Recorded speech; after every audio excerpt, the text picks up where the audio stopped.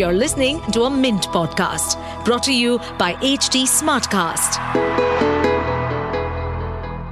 Hi, I'm Satya Sontanam from Mint's personal finance team. Welcome to Why Not Mint Money. I have a question for you. Have you ever considered purchasing agricultural land even if you are not an agriculturist? It could be for various purposes, such as using it for weekend retreat in a farmhouse, cultivating crops for personal consumption, etc. A few individuals also explore agricultural land as an investment opportunity as it is considered to offer higher returns. In this podcast, I want to explore everything that one needs to keep in mind before considering to buy an agricultural land in India. I invited Harsh Parikh, partner at Khaitan Co, one of the oldest law firms in India. Let's invite him.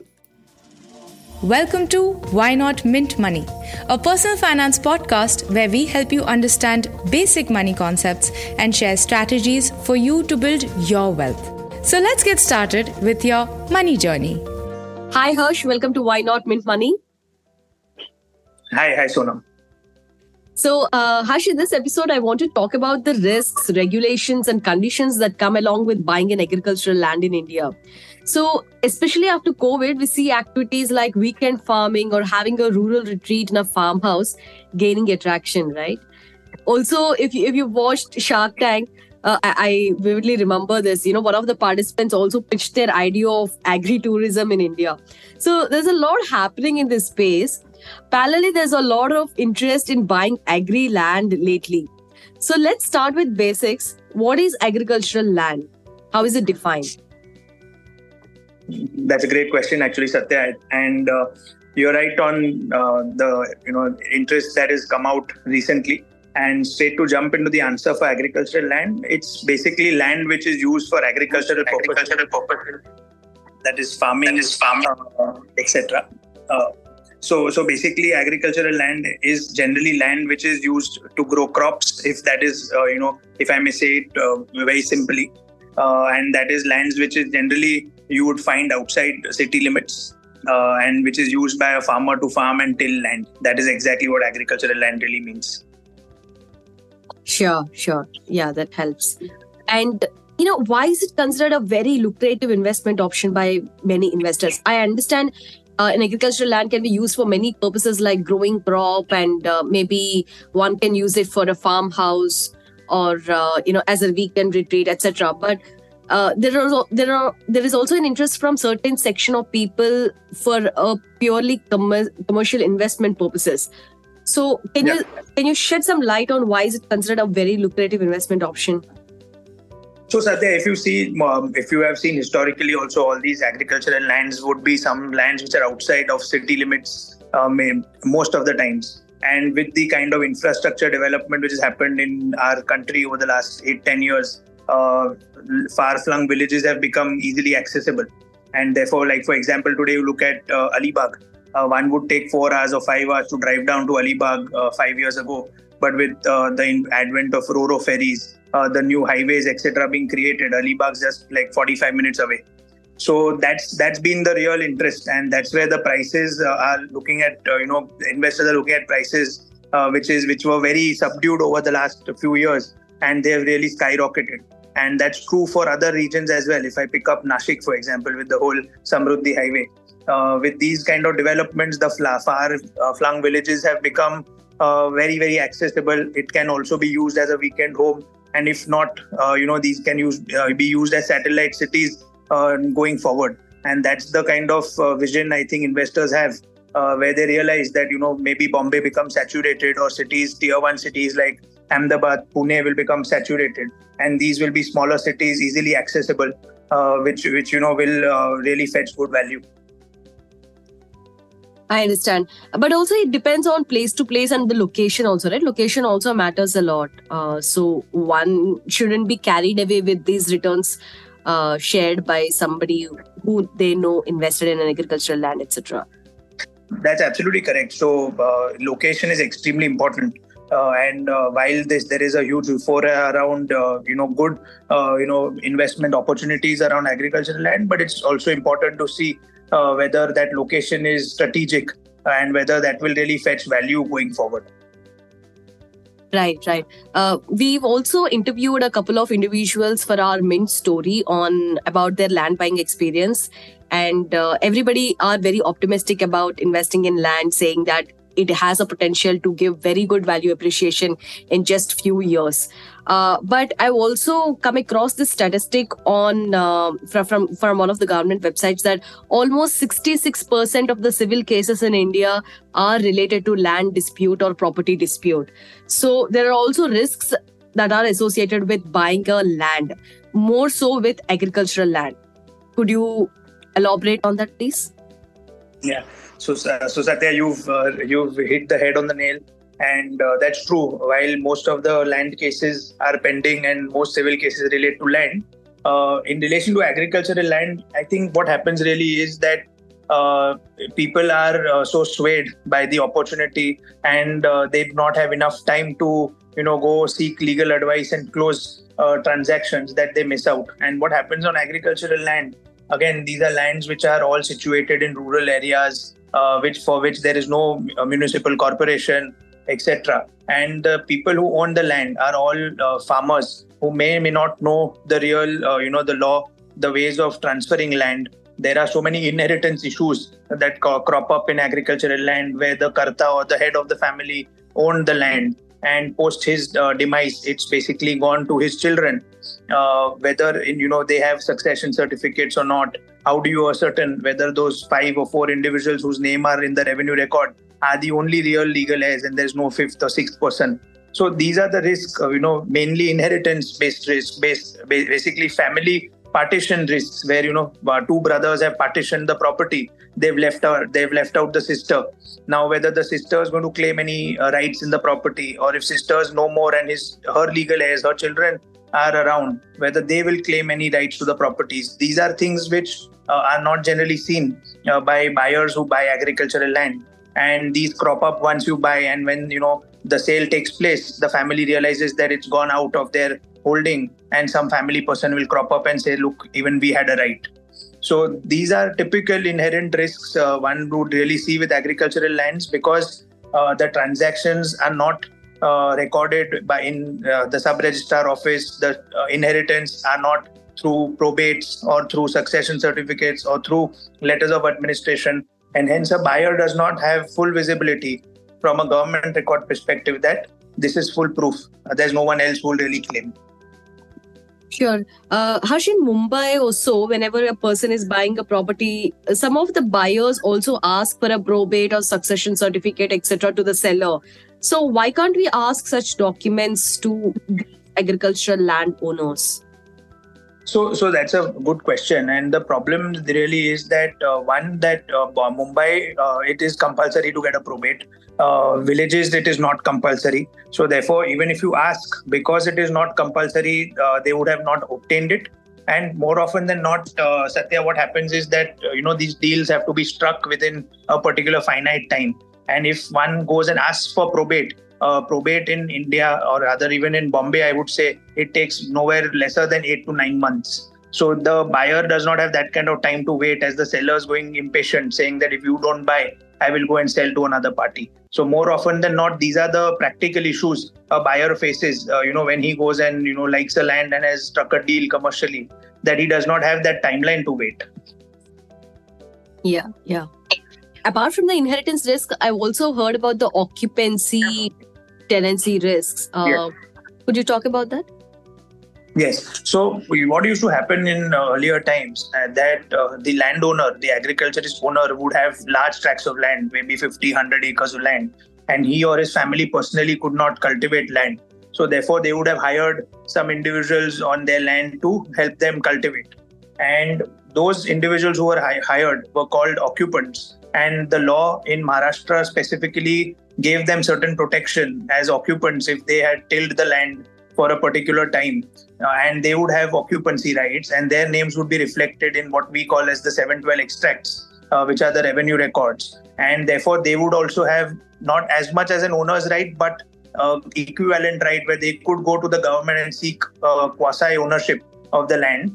And therefore, it is very critical if a buyer goes and buys, if he's negotiating with the owner, to see from the revenue records whether there is any such protected tenant or an occupant who has a right, and their names would more often than not be reflected on the 712 extracts. And if such rights exist, then there is a process where they need to go seek collector consent prior to such transfers or buying such lands.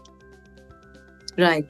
I understand there are a lot of inherent risks that come along with buying a land. But what are the basic checks that I as an investor can do? What are the basic documents that I can see? Are these documents available on public domain or online, etc.? Yeah. So Satya, basically for any buyer buying agricultural land or whatever land, it basically needs to follow a particular checklist. And the main things that they need to see is one, revenue records, which is in case of agricultural land, 712 extracts, mutation entries, is the most critical to ascertain how the title has flown of the land from last 30 or 60 years. Then it is also if they have any documents of their title, then those documents or title, they need to undertake sub-registrar searches at the local office. They also ideally should issue public notices in the local area in English, and in say if it's in Maharashtra in Marathi, if it's in Gujarati, or whichever state, their local language, so that one would claim to have taken all bona fide precautions before buying the land. So therefore, I would say government records, the revenue records, title documents, public notices, searches at sub-registrar offices or local collector offices. These are the most critical documents that one should see, especially when they buy agricultural land. Right. And apart from the inherent and the title risk, there's also one of the biggest concerns in the real estate space, that there is unaccounted cash transactions. So there could be a difference between the circle rate and the market rate, and the registration could be done actually lower than the market rate, and there could be some cash transactions that's happening in this space. So could you talk about it? Yeah, so I think, Satya, it is not unknown that all of this used to happen very, very frequently in our country. But I think as times have passed, as markets have matured, as people have matured, as laws have come in which are prohibitive, deterrents are in place, these kind of things have lowered a lot. Reckoner values, or as we call as ready reckoner, government valuations have also now started keeping up pace with the actual market. And therefore, you will be surprised to see in cases where ready reckoner or government valuations is much higher than really the actual market. And there have been so many matters which have been filed before courts to say that these government records, government reckoner values should come down to really the market.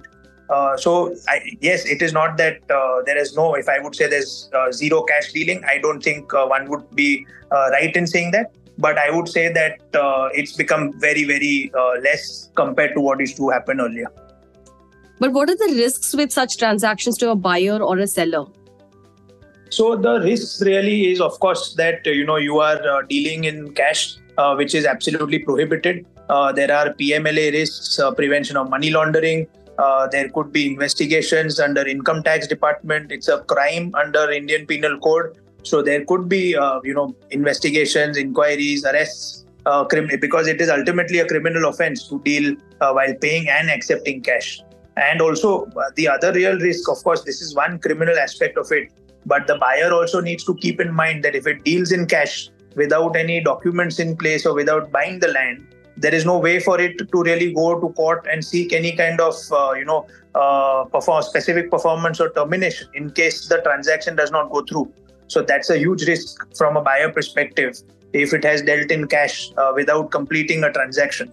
So that is one of the bigger risks. And of course, there is a huge criminality around it if at all someone really deals in cash and has either accepted or paid in cash. So the investigations, crime is not taken away, even if the cash component is less. So it has to be a real zero in dealing with cash because of the criminality attached around it.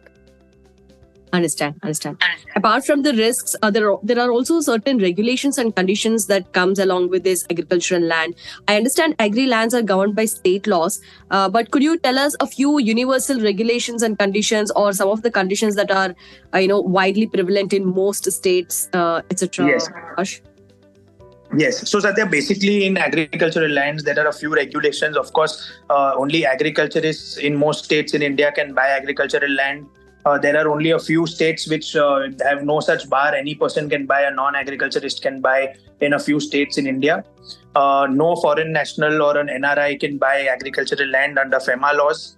Also, there is something called as ceiling limits. So therefore, even if it's an agriculturist who buys agricultural land, they have to follow the ceiling limits which are prescribed under the state laws. And it differs from 54 acres, 48 acres, 24 acres, depending on what the land has been put to use. Those ceiling limits are prescribed under law. And therefore there are these laws that one needs to kind of look at. There is something called as Fragment Act, which is prevalent, where you cannot buy something which is a fragment, which is a smaller area below, say, half an acre or 1 acre, if it's a fragment, and these fragments are notified in revenue records. So these are the broader acts that really apply to agricultural land acquisitions. Understand. You told about NRI not eligible to buy an agricultural land, but they can inherit an agricultural land from their ancestors, right? That's absolutely correct, Satya. So if it's a person of, from any nationality, and their parents would be in India, and if they've demised those lands or bequeathed those land under their will, or if they've died intestate, they can inherit, the foreign nationals can inherit agricultural land, and that's an exception to the FEMA law. Understand. Also, this agriculturalist can only buy an agricultural land in some states, that rule. But what is an agriculturalist? Who is an agriculturalist? So Satya, agriculturist is a person who personally or through his family or through some people is either cultivating land or overseeing lands which are cultivated. So therefore, the test that one needs to meet it that either he is personally cultivating land or someone in the family is cultivating land, or he basically has employed someone who's cultivating land and he is overseeing the entire cultivation, is an agriculturist. Also, companies today can buy agricultural land under what we call in Maharashtra as a 63(1)(a), which is basically for bona fide industrial use. So companies also can come in and buy agricultural land without any consent if they are putting the land to bona fide industrial use. So these are the kind of permutations which is available for one to really buy agricultural land. Understand. Take an individual and say, suppose this individual is not into an agriculture, but his or her family was into agriculture. So so the individual becomes an agriculturist in this case? So what happens is that if parents were agriculturists, or they basically the legal heirs also get that agricultural status if they in some or the other way were involved in the entire process of agricultural farming or cultivation at some point in time. And their land records for their forefathers or their immediate parents had agricultural land, and even their names were in that revenue records, etc. as agriculturists, then yes, they immediately also become agriculturists. Understand. Yeah. Harsh, my last question. This is about land prices being available in the public domain. I think in India, in most countries also, we don't find any information about prices of land in any public domain. Do you think non-availability of such data is a problem? Because we never know what could be the price of the land and to what extent it can go, to what extent it can fall, etc. Is non-availability of the land prices is something being discussed in the government circles, etc.? So Satya, I think one way to look at it really is that if you look at any government record, or for that matter, any land or flat or any immovable property that is bought or sold is all registered at the sub-registrar office, which basically is a public domain. Earlier, one would have to do physical searches to find these documents. So presently, if you see, many sub-registrars have come up with their own portal and website where one can really log in and find these details. So yes, you're right that there is no one government authority which publishes rates saying this is the market rate, this is how the rates have flown over a period of time. But there are a lot of these government websites where if one is interested, they can go in and log in and see a particular area, what kind of rates are going on by virtue of getting those documents out. Also, I would say there are a few private companies today who've set up a portal where they publish rates. They come out with, they do the data mining from the government records and publish rates. So while there is no government record, there are a few of these agencies who do it. But yes, you're right that because of these rates not being available through the government portal on transparently, it becomes difficult for an individual especially to ascertain what the real market price of that area is and what price should he really pay. Understand. While one cannot get the historical data, but they can still see what the current market value is by logging into the state-managed, sub-registered, portals, right? Absolutely. So all these data, at least of the past 10 to 15 years, have been uploaded by many sub-registrars, and those documents are available. And one can, if really, it's a bit time-consuming. It's not an easy exercise, but yes, if someone's really interested, that data is out there available. Understand. Yeah. Thank you, Harsh. Thank you so much. That's all from my side. Thank you so much, Satya. Thank you. That's all for now in this episode, listeners. If you have any queries or suggestions, you can reach out to me on Twitter. My handle is @Satya Sontanam. SatyaSontanam. Or you can also write to us at mintmoney@livemint.com. Bye-bye.